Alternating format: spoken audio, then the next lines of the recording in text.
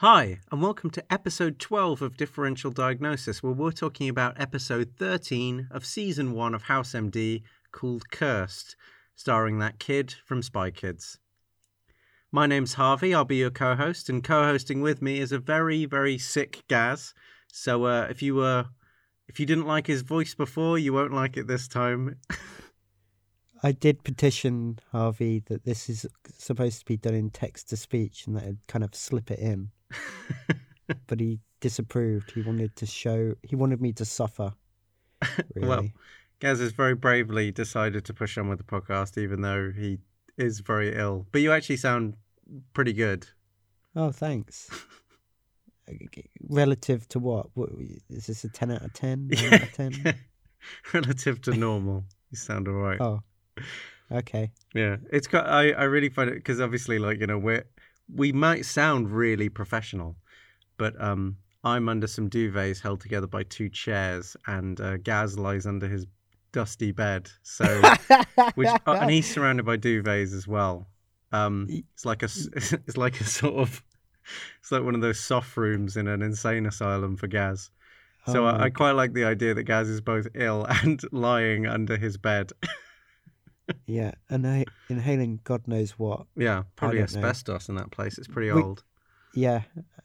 The other problem is, I guess, we've just shattered the illusion.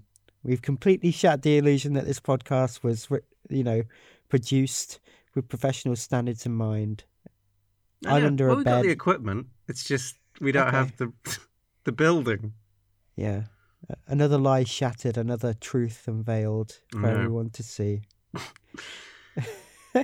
Well, I'd say we, just off the back of sports medicine, we, I don't know if it was the most positive. It certainly wasn't the most interesting episode, and I don't think it was the most positive for you. But I feel like Cursed is definitely a more interesting episode. So hopefully you'll be in for a more interesting discussion, and possibly a shorter discussion, actually, because I still notice a trend that the episodes we're not really keen on, we talk about for longer, which is really interesting. That is true. But it's quite strange, isn't it? Mm. I guess that's the thing. That we love dissecting what's wrong, and we provide very short praise for what's going right in an episode. Yeah. Which is, I guess, quite healthy for me as a neurotic person, but for you, obviously, I am concerned. Well, I guess it's but that's why there's so many things that are about complaining and criticizing. Online, it's a very easy, you get Angry Joe, right? The fact that he's angry is in the title because people like that stuff. Whereas I feel like obviously we're making this because we like House, and I feel like House isn't really a show that would ever warrant you being angry about it. But I feel that we try and avoid all the negative nitpicking, but it's as you say, it inevitably leads to longer, poorer episodes because you do end up nitpicking the things you don't like, whereas you just go, yes, that was good when you like something. Yeah, I guess that's the art of criticism as well.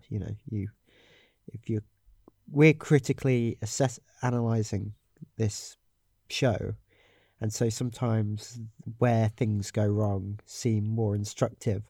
But that being said, we do then use points of comparison with previous episodes we praised to look at those that we haven't heaped as much praise on. So really you're getting more bang for your buck. You're getting some comparisons, some comparative television criticism. That sounds pretentious as hell. It was, but let's go with it. Yeah, let's definitely go with it. Yeah, let's pretend that this is professional.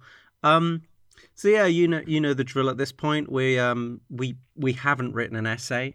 We've both watched it. We've made our notes. We've got it running in the background to spur our mind.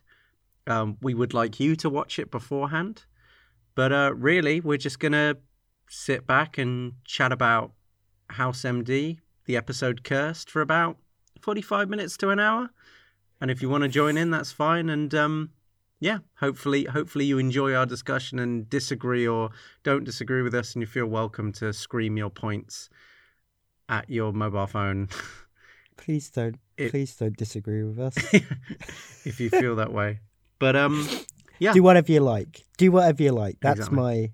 my credo. You want to watch it? Want to watch this? You want to listen to this podcast while you're watching the TV show? Before, after, whatever. Do you disagree with us? Do you not? Whatever, And if you want to tell us, even better. Absolutely. That's my ethos. Oh, yeah. Yeah, there was an idea as well. This is a purely separate thing. But if you are enjoying this, we were thinking, and we're trying to work out a copyright-friendly way to do this. But we were somehow thinking of doing a 22-hour-long stream where we back-to-back watch every episode of House in season 1 after we end up finishing season 1 in this, and possibly doing that for each season as we get through it. But we're working of a way to live stream it or do something without having a copyright takedown. So, Yeah. But yeah, that might be something interesting that we have planned in about 14 weeks or whenever it is.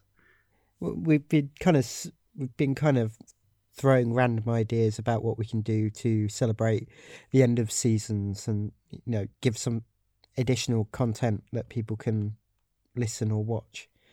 Yeah, kind of like a commentary track. But yeah, as I say, like if you have any thoughts on that, let us know. But yeah, anyway, something that we've been discussing, so I thought I'd chuck it into the intro of this episode. All right.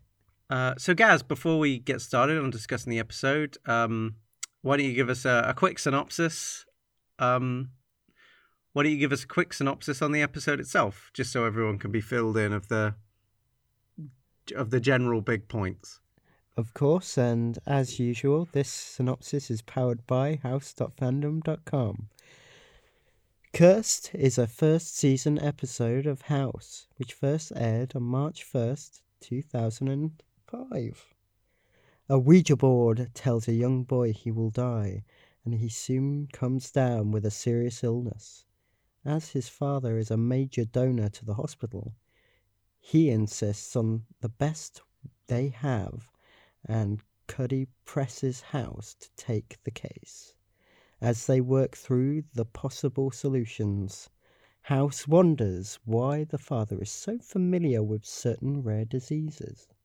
Meanwhile, a visitor to the hospital allows House to put Chase under the microscope. It's a Chase episode. Foreman wasn't mentioned once in that synopsis. Oh my God. Yeah. Yeah, well, we've got some stressed, entitled parents. We've got a great subplot with Chase for once and not Foreman. And a fascinating medical mystery. So without any further delay, let's get on with our differential diagnosis. Season 1, Episode 13, Cursed.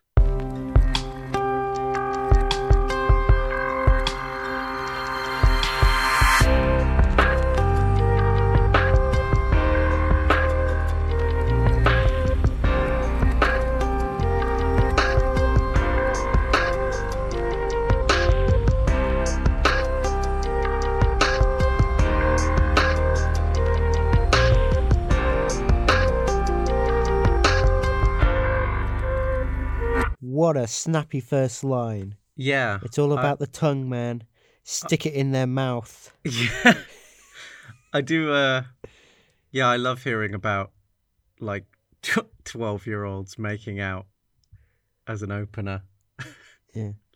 This kid really oversells it, though. So, the not making out with kids, I wouldn't know about that, because I didn't make out with people. What the hell are you talking about? Well, I'm saying I didn't make out with people as a kid, and I haven't made out with them since, because that's extremely illegal. So I'm just saying. So no, what I'm actually saying is I'm giving some context. All right. So it's so yeah, the show starts with, I think, a pretty interesting opening in which it's two kids going into a house to presumably make out with girls and have a drink and take part in some cool secret club. But I do have to say the kid that's telling the Spy Kids kid, who will eventually be the patient, who's the more sort of on edge one, he doesn't really want to be there, he's sort of very scared. He really oversells it, because he talks about all these girls and then they get in there and it's just these two fucking little boys drinking and smoking cigarettes. I guess it's the perception, everything feels real, more heightened and real to them.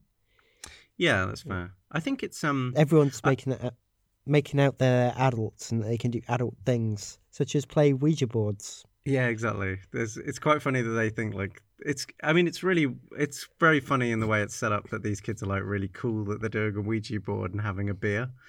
But it's the way the teenagers talk is terrible. I don't remember. I wasn't an American teenager, so I don't know if they talk like that. But the way that teenagers are written is always really funny in shows like this. It gets the point across that it's kind of like an intense situation for the patient, but it's so funny the way they're like, "Hey man, don't be such a downer." I just want to drink my light beer and smoke my mama's cigarettes. Yeah, it's much like the kind of clunky writing with authority figures, which might belie a kind of libertarian streak in the writers, in my opinion.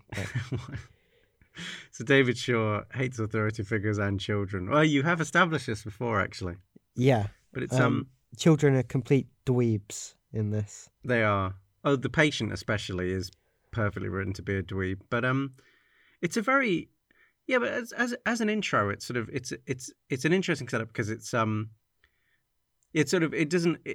no one's really ill at the start. It's like more of an actual event in which he falls over, and then you can kind of put it together that maybe he became ill from falling over and cutting himself in the attic. But it's not like anyone clenching their chest, and there's no like ill red herrings or anything. Yeah, it's not obvious. And then it skips in time to his mom asking him if he's okay when he's at home a few weeks later. Yeah, really he's just had a fever for an entire week. Yeah. Could you imagine? I'd be going to the hospital after like 2 days. Well, maybe she's got the same sort of outlook as that husband from Fidelity who's like, "Oh, honey, you've been unconscious for 3 days. Where's my electrolytes?" Still one of my favourite lines.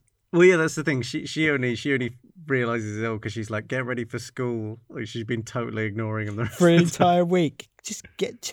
But it's I mean, what do you think? Because the cold opens are sort of like they're so brief, but they are interesting because they do kind of set up about how engaged you're going to be, and I think that's a particularly like solid opening. I think it's more interesting.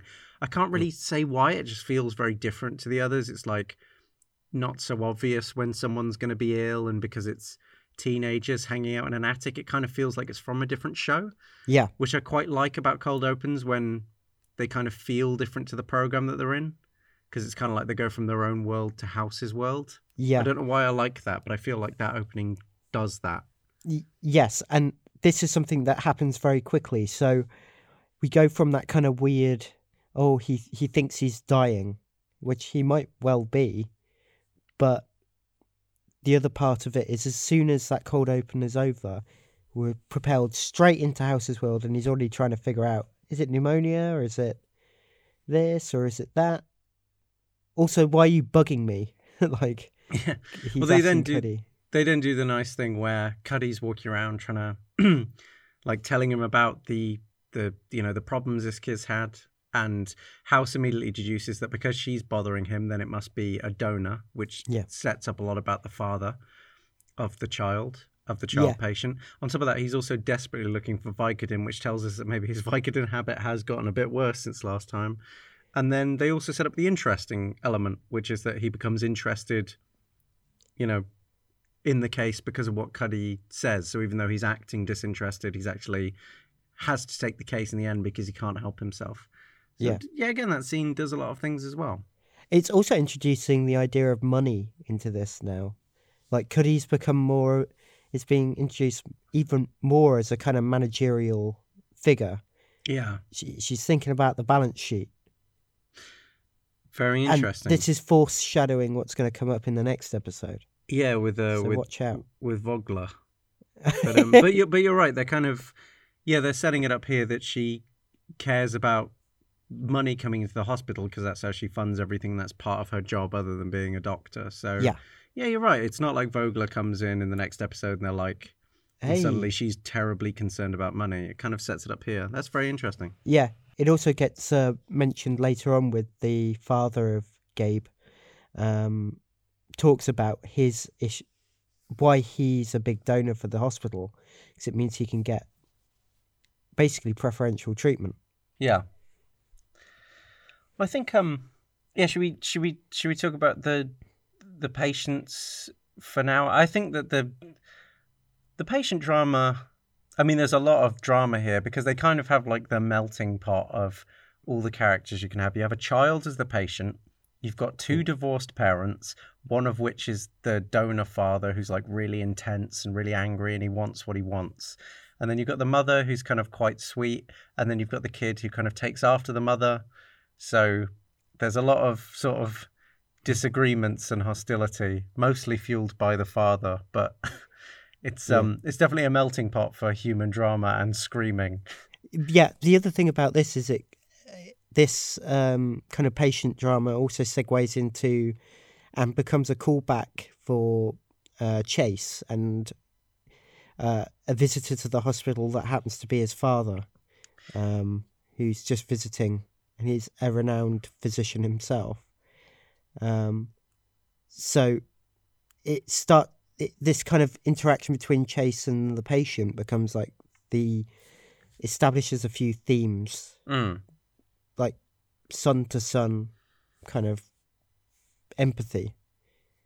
Yeah, it's got it's very similar to the Socratic method because we see he kind of bonded with the kid there over his relationship with his mother. Yeah. And then we learn about Chase's mother, and they're doing the same thing here. It's the son's relationship with his father and how they're so different is how Chase is emoting with him. And then, as you say, Chase's father actually turns up for seemingly professional reasons, but we'll go on to discuss the Chase father subplot. But hey, good to see an episode about Chase and not Foreman for once. Yay! Yeah, it's not the Foreman George Costanza craziness again. Yeah. Hey, what sort of crazy things is Foreman gonna do this time round? Whoa, my neuroses about my father complex with House is getting in the way of my practice. Sorry, I just had to say that. I think also I quite like about like the child patient is that so Chase asks him some questions while the parents are in the room. He won't tell him, but then Chase takes him away from the parents and then kind of has a very candid discussion with him and tells him that he won't be in trouble. And I quite like that what they do with that is that, you know, children are very good at talking to like authority figures. They want to sort of tell the truth more often than not. Yeah. And I quite like that this episode isn't like sports medicine. It's like caked in lies. Like they could have done it that the kid wouldn't say anything until the very end and finally he breaks. Instead, Chase takes him away, lies to the parents of why he needs to get him alone, and then like the patient immediately tells him the answer. And it's nice that they're avoiding the whole lie fest that was in sports medicine last time, because that did get a bit crazy. Yeah, that was very much kind of deception mania. Everyone's deceiving someone. We also, in this episode, we see more of the kind of relentlessness of House's need to know things, because it extends over from the case to people. He wants to know Chase and his relationship with his father. Yeah, he's extremely antagonistic in this because Chase's father was kind of going to pop in and then pop out, but House keeps him around actively to bother Chase. And obviously Chase's father sticks around because he wants to see Chase. But it's, House is like, knows the situation is very fragile, but as you say, like is so interested that he kind of blows all that off and just... Well, he uses the analogy of chemical reaction. He says, well, you don't know how they're going to react, and sometimes they don't tell you how they're going to react if you ask them up front. So you have to put them together and add a little heat. And I thought that was a really good little analogy for how he works. Yeah, it also shows he's very detached. Like he removes all of the context of it, and it's like, you know, it's just like, just like putting a wasp and a hornet in a jar. He's like, I just want to see how they interact. And he also referred to it as if it was a kind of diagnostic medical case. So he was like, differential diagnosis for a man going silent when his father comes in the room. Yeah, exactly. It's borderline menacing and a little bit weird. Yeah, but it's a thing that we haven't really seen. But yeah, you're right. It's an interesting way to establish that House is obsessive about knowing things, and even though that's like quite, even though like that knowing things can be about like patient mysteries or just like personal mysteries, which is basically just gossip. But he's just fascinated. Even though you think like that kind of thing, like because he kind of shirks off like personal relationships and things. Yeah. I think there's even a great line where Chase says, "How would you feel if I was interfering in your life and like personal life?" And House says, "Well, that's why I don't have a personal life." But yeah, Yeah. even though he doesn't, you think that he doesn't care about this stuff. It's quite interesting. They kind of reframe it and say, actually, he's fascinated with other people's personal lives though because it's a mystery, and that's when it matters. If he knows why Cameron is like. He knows why Cameron is like a tryhard. He knows why Foreman is the way he is, and he doesn't find it quite as interesting. So he kind of ignores all that stuff, all like their sad stories. But as soon as he doesn't know about Chase's sad story and like the context of it, he's fascinated. It's just and he looks for ways to antagonize both parties by getting Chase's father involved in the case as well. It's just it. What people always try and say is that House is sometimes a little bit different from Sherlock Holmes in a lot of ways. And in a way, yes, that is true. But in other ways like this, he's kind of the same. He wants to know how people tick. He wants to know how to solve the case. And he kind of strips things of their kind of humanizing qualities and then subjects them to a number of ethically questionable tests. Which I find quite disturbing. Yeah, absolutely. And he's and that we could talk about the because I'd say in general the patient drama itself is they very quickly learn. Well, there's more to it, but they very quickly establish what it is, and then there's another complication, and the rest of the episode is kind of caused by that red herring. Like this kid has anthrax, which he caught in the attic, but because it's reacting differently for mysterious reasons, which is part of the patient drama, they get really confused about what it is, and that also causes some tension between Chase and his dad. So should we discuss the Chase and his dad's story and why it's like? Well, actually, the patient story and Chase's dad's story are actually thematically connected in a particular way. Go on. And I think it's a good way for us to get into of drilling into the Chase issue. Because I was trying to isolate them. You're trying to connect them. Go ahead. I'm trying to connect them because I think they are connected. Because in the case of the patient Gabe and his father, the father knows something and is kind of just slowly trying to get the doctors to check that. He's like, what about this? Is this a problem? Is it a problem? Please tell me it's a problem or not.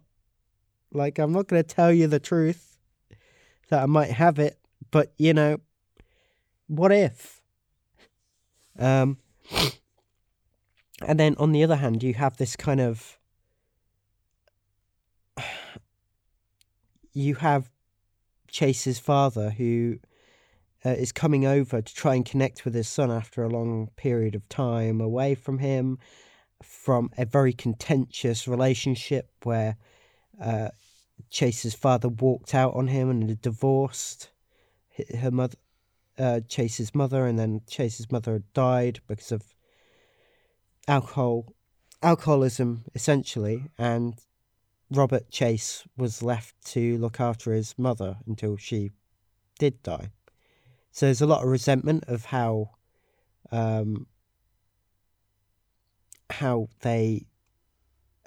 he had been treated by Chase's father, Mm. and that he kind of was disappointed in his father for not being there for him, but had then grown accustomed to the idea and just said, well, if you don't expect him to be there, then you can't be disappointed. If you don't expect him to be present in your life, if you don't expect him to do the basic things a father's supposed to do, you can't be disappointed. You should forego any sort of expectation. Yeah. And how that connects up to the other story is that at the end to the clinical patient is the fact that at the tail end of the story, Gabe is found to have the two conditions that had come up, filariasis or whatever. Yeah, he's got leprosy. That his father, and then therefore got leprosy. He contracted leprosy, which then aggravated the anthrax infection, and then it ended up in a kind of vicious circle where these things just kind of spiraled and spiraled and spiraled and made him worse, until he was getting like quite pronounced neuropathy in his arm. But the reason this wasn't known initially was the fact that father had not disclosed that he, instead of being an Air Force pilot or whatever, he was actually just on a hippie commune for ages and had contracted a very kind of slow acting but very contagious form of leprosy that over a period of time and exposure with his son he had contracted. Or was it in utero? I can't remember. It doesn't really say. Yeah. Because the wife hasn't contracted it, so it's possible that he had it since. But the main thing is that Gabe expresses disappointment and doesn't think he can really treat his father the same since this revelation that actually he wasn't an Air Force pilot and he had made his entire life was a lie, and all the expectations and things that he had done were lies. Yeah. And it's through that. Through Chase consoling him and saying, look, you've just got to love your father. You can't do anything different. Yeah, you can be disappointed now, but in the end, you will always still love him. And that creates a revelation between Chase's father and himself, where he says, well, yeah, I've got to still love him, even if I am disappointed by what he's done in the past. At least he's here now. Yeah, that's true. So that's how they're connected together. Oh, no. I've just elaborated the entire plot by accident. No. Well, I agree. No, you've shown where that connection is, and yeah, we probably shouldn't talk about them in isolation to such a degree. I agree. Let's now split them apart. Well, I did always find it funny at the end when, like, because Chase obviously, through telling that kid how he should feel about his dad, he kind of rationalizes his own thoughts. But it's quite funny because that kid definitely hasn't had it as bad as Chase. So I wonder if the back of the head, if he's thinking like, yeah, what, you think your dad lying about being an airplane pilot is bad? Wait till you get left at 15 with your like dying alcoholic mother. Yeah. If he wanted to be more competitive about the scenarios. I don't think Robert Chase wants to be competitive about the scenario. No, I agree. Do you find? I find Chase's dad is really interesting, and he's very like. What I quite like is that and I found this very interesting while watching it again. Is that Chase's dad doesn't really do anything, as you say. It's that moment where Chase is telling the kid how he should feel about his dad's situation, that he kind of rationalizes that, you know what, he's my dad and I should I should make a go of it. But it's quite funny because Chase's dad never does that. And it's very consistent with his personality, because we know that he was the kind of guy who worked long hours. He didn't really pay attention to his son. He's kind of just got this idea that he's my son and I'll be there for him, and my son should we should get on. But it's like he doesn't really know how to do that, because he's quite a disconnected, always professional man. And it's quite interesting how that kind of is straight through to the end. Like Chase's father, he never really even apologizes. He just says, "Oh, you're angry about the divorce." Like he kind of he kind of understands why Chase is angry, but he never apologizes for it. He just says, like, me and your mother's marriage was too bad and I just had to leave. And then even at the end, when Chase has that revelation and goes to try and find his dad, you know, his dad just says, like, oh, I've got my flight soon, so we can't have a drink. And they have a nice hug and they have a moment, and the dad kind of appreciates that. But it's not like the dad says, but you know what? I will miss that flight. We'll go have a drink and I'll get a later flight. And it's in a way, it's kind of nice. And I think that the house writers do that a lot. They have like these quite realistic moments where people are flawed and they do make mistakes. Like Chase's father should have stayed, because we do learn that Chase's father is really there because he's got stage 4 lung cancer, which House deduces. But and kind of he's there because he wants to tell Chase, but he doesn't because he's incapable. And it's kind of like this consistent thing that sure, Chase's father comes to the hospital, you know, Chase interacts with him, and in the end, Chase kind of forgives him and they hug. The father never does anything to make up for that. He kind of turns up, he has cancer, he doesn't tell Chase, and then he just leaves, knowing that he'll be dead by the time Chase is able to visit him again. And it's really bleak. Yeah, it's very, really very bleak. Consistent with the character. I mean, if Chase's dad was a nice guy who was chasing forgiveness, he would, a lot of the word chase there, but if he was chasing Chase's forgiveness, he would have, he would have turned up ages ago and be like, son, I'm so sorry. Let's go out. What can I do for you? But he kind of, he's always got this kind of indifferent element to him. And I quite like that about it. I thought it was very realistic. Yeah. Because it's how people actually go through crises in their families. Like no one has a big moment. Like people just kind of ignore stuff and then it's too late. Yeah. And some people just resign themselves to things, right? I mean, what it does is it exposes the flaws of the characters and doesn't allow for that easy resolution. Yeah, Maybe exactly. Sometimes the resolution is just Chase's dad will pass away. Yeah. And then Chase will be sad. Yeah. And that's it. The interesting thing is that House kind of sticks by this kind of ethic of not telling Chase, or Robert Chase, that his father is dying. Well, I disagree with you. I don't think House sticks to an ethic. So the context for that is that House deduces it and Chase's dad tells him not to tell Chase. And then House brings him in to the room to tell him. And then Chase sort of goes on a monologue that you said earlier about the whole, if you don't have any expectations, then, you know, my father could never fail. Yeah. And I think in a way, actually, I don't think House sticks to an ethic. I think House was going to tell him. I just think that House kind of hears Chase's basically disown his father and just makes a decision that, you know what, I'm not going to tell you because you've already made your decision that you've made your decision that you don't care about your father, and actually I don't think this will change anything. So I'm not sure he sticks to an ethic. I think he just decides that actually when Chase convinces him that he hates his father, he goes, okay, he probably doesn't deserve to tell you. So he doesn't say he doesn't hate his father. He just doesn't expect anything from him. That's the difference. I mean, I would say there's a bit of hatred there. I think skepticism. Okay. Skepticism tainted with a kind of indifference. Like he's skeptical, why? But then you have moments where when Chase's dad says, I miss you. He says, I miss you. Chase doesn't say it back, though. Yeah. But yeah, little things like, because as you say, like, Chase's father doesn't say anything, he just says, I miss you, which isn't an apology. It's more of a, I'm not getting something out of this. And yet but that's the way he expresses himself. He does apologise for the way he had left Chase in that situation and that his mother had died, though. I mean, it's not complete ignorance or no, not at avoidance. all. But the way he says it is, it's not, I'm terribly sorry. Oh my God, how can I forgive myself? He's like, I'm sorry. I'm sorry you had to go through that.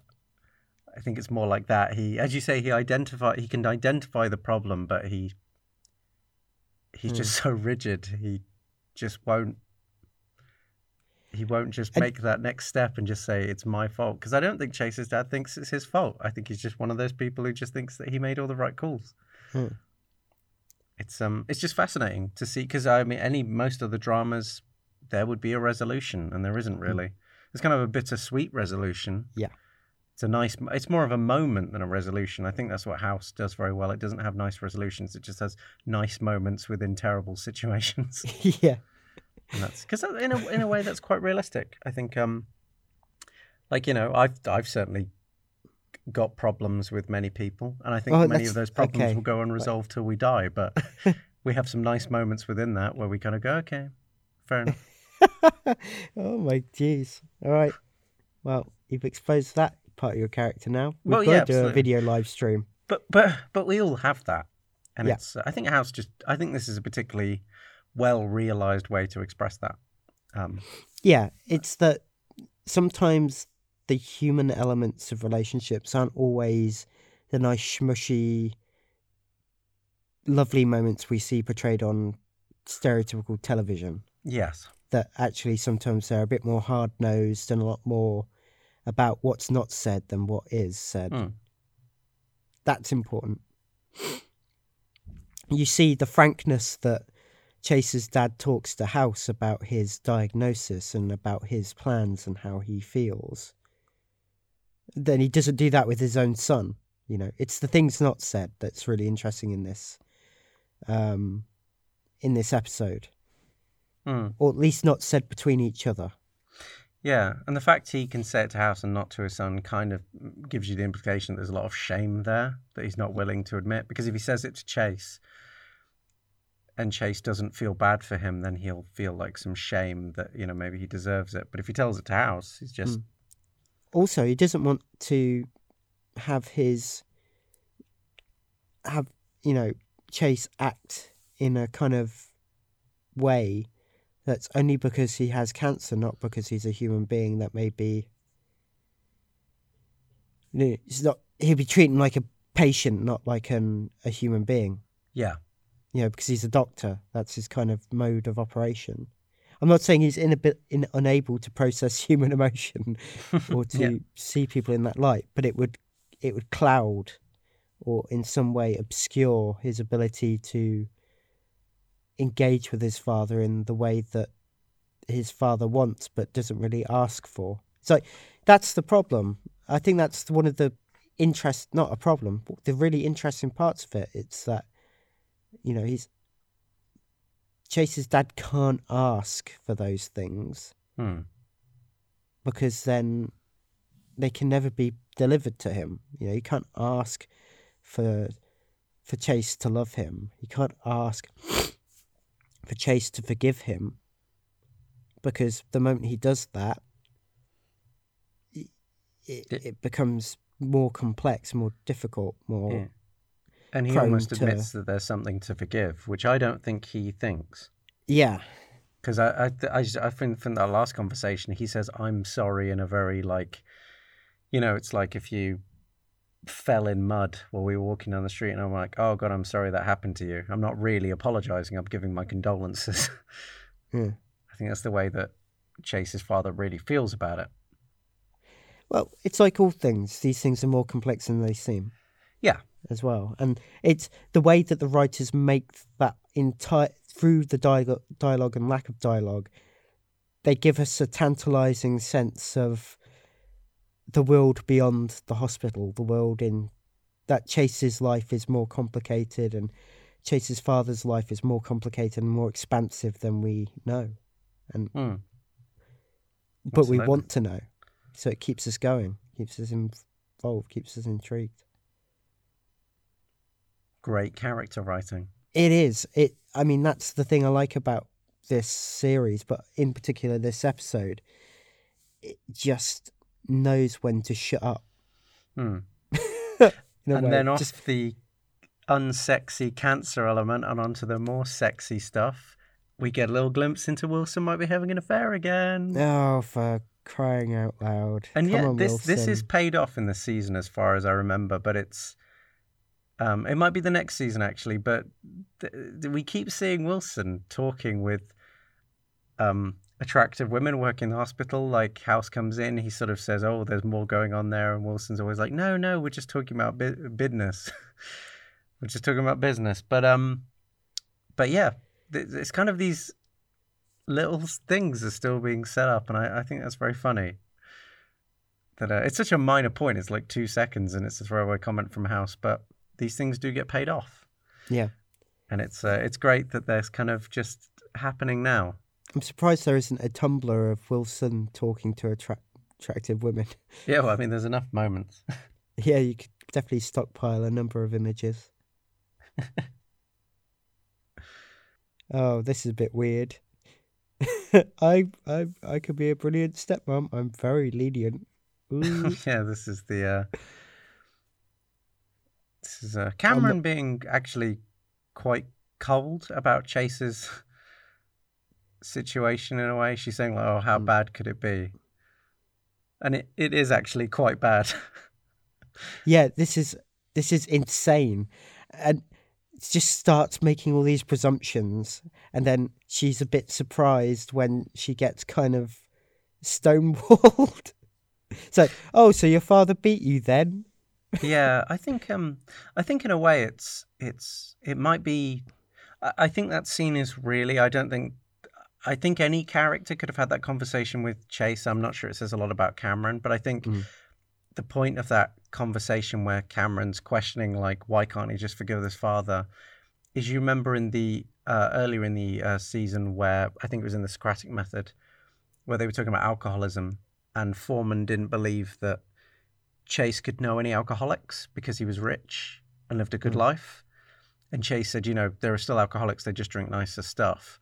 I think this is trying to bring that back. I think Cameron is questioning Chase on his relationship with his father because in a way she is making that same mistake. She doesn't believe that it could be that bad because of their lifestyle. So I think that she's doing that, and then when Chase shuts her down, I think it takes her a bit by surprise. And I think it's in the same way that he did it with Foreman, where Foreman, when Chase said, "Oh, they drink nicer booze, the rich people, and I do know alcoholics," kind of shut Foreman down a bit, and he went, "Oh, maybe there's more to Chase than I thought there was."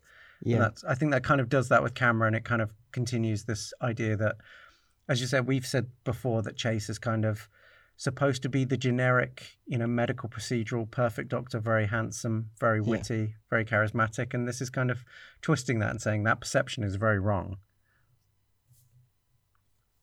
Yeah, and it's supposed to. I think his unique selling point at the moment is that his whole character is deeper than you think, not what it seems. Yeah, don't take him at face value.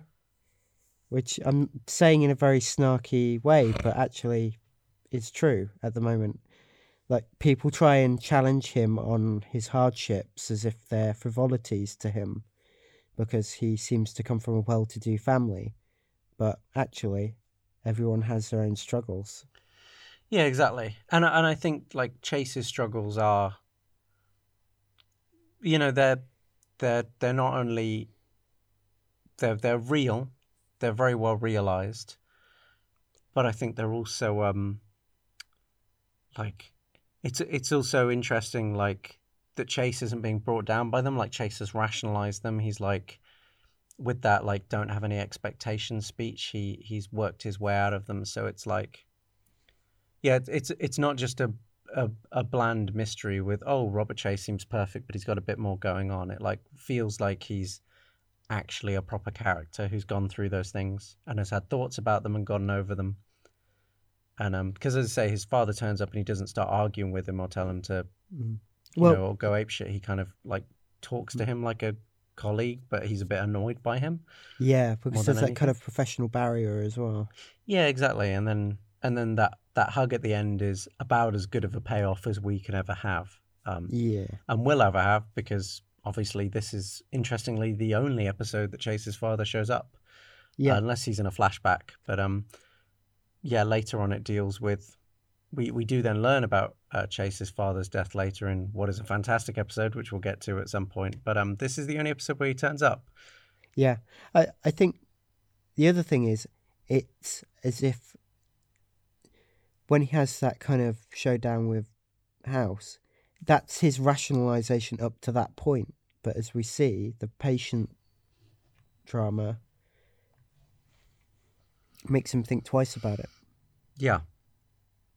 So, it's not as straightforward as that. It's whatever rationalization he has at that point. Yeah, good point.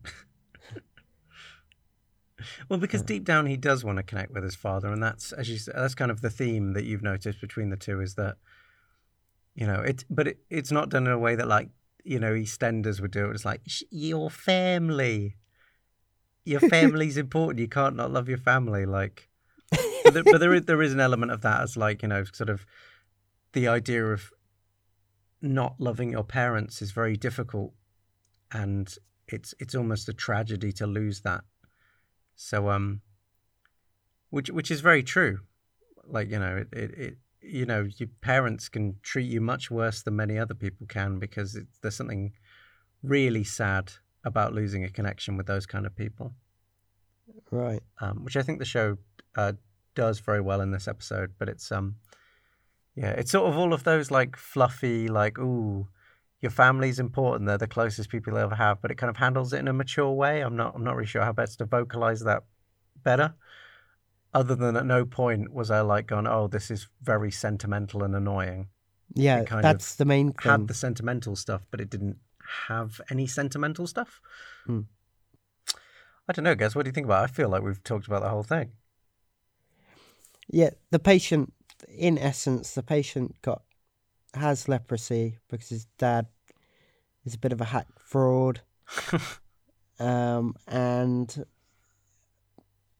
that also means that he then got anthrax because of the crappy insulation in the house that he was visiting when he was doing the seance with his clubhouse gang. Yeah. And basically it was a vicious circle. One was antagonizing the other into attacking the body. And then in turn attacking each other. That conflict with the father and his lie then is resolved through Chase's speech, but it also feeds into Chase's story. Very, very good thematic tie of patient and doctor drama. Like all the it's that good old thematic medical and human drama that when they come together, House does it really well. And I didn't really remember Cursed particularly well, but it's it is definitely one of those episodes. It definitely doesn't stand out like the Socratic method, no, or DNR or something where everything's so thematically tied. But it's one of those episodes. It should definitely be like on the nice, theme. Not, if you could put episodes into a box and tie them together and go, ooh, really got the themes together. Cursed is one of those episodes, which is interesting because it certainly doesn't stand out, but it's extremely well written. What would I say? Well, yeah, it is extremely well written in that respect. The themes do tie up very, very well. The other thing is, you also get that the main kind of high point of this episode is when Chase is sitting down with House and discussing all of this, and House is just sitting there as if he's receiving a revelation about a new disease that he needs to treat, or like a conundrum that he's just solved. Yeah, it's as if Chase is giving him. Chase is like a disease, communicating its symptoms to him, and then he goes, okay, gotcha. Okay. Exactly. And as soon as he learns it, he loses interest. I don't think he even interacts with the father from that point on. He doesn't care. It's madness. That is quite disturbing. He kind of creates total... Sorry, go on. He creates a scenario that antagonizes both, makes them extremely upset. Only just so that Chase can tell him what the beef is. Yeah, he's I mean, it's really interesting that we're learning these things about it, and these are things that you kind of take for granted now. But looking back at it, it's so funny. Like the way it's set up is really quick and well done, and it's just totally crazy.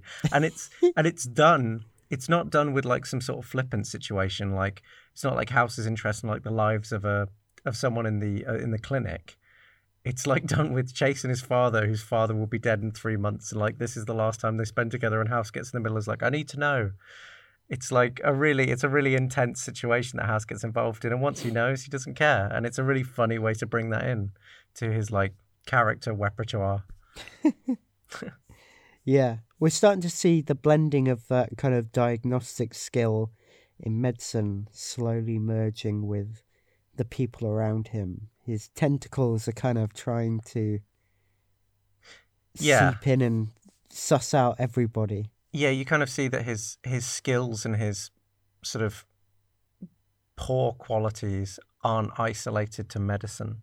Yeah. They're part of him. Because I mean, I know I've said this before, but when Hugh Laurie said, you know, House has such good like deduction skills and is so intelligent that even if, you know, if he was a weapons dealer, he'd be the best weapons dealer in the world. It just happens to be that he's a doctor.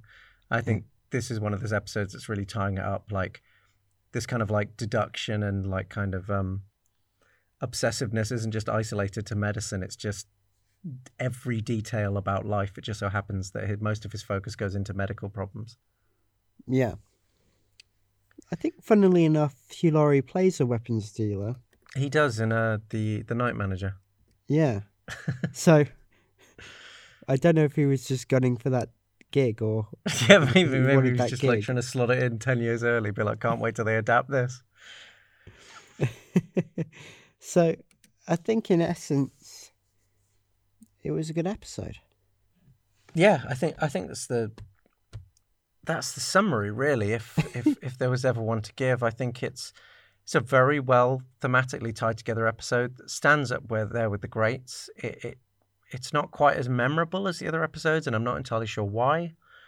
But it maybe it lacks a certain something. Maybe the patient element is maybe too standard, or the Chase and his father drama doesn't quite stand out. But because everything's so thematically tied together and is quite low key and realistic, I think it's a really great episode that really stands with the best of them. Yeah, I think it's not remembered. I think the strength of it you see in the ending. I think that's what makes it great. Yeah, and that's only like half of it. Like that's half the payoff where they have this bittersweet moment, because when we then learn that the father does die and we never see him again, that's what really completes it. I mean, it's one hell of an episode because you can watch it, enjoy it, but actually knowing what happens makes the episode even better. Yeah. It's like the episode's real payoff isn't like in 2 years from this point. Which is great. It's great setup and great payoff. And yeah. What a cracking episode. And once again, a good episode that we both enjoyed. Smashed through that. Yeah. Yeah.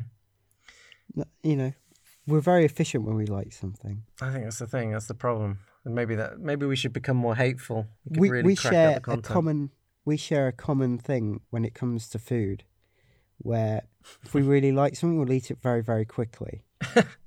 And I think in this case, that's exactly the same sentiment applies here to TV.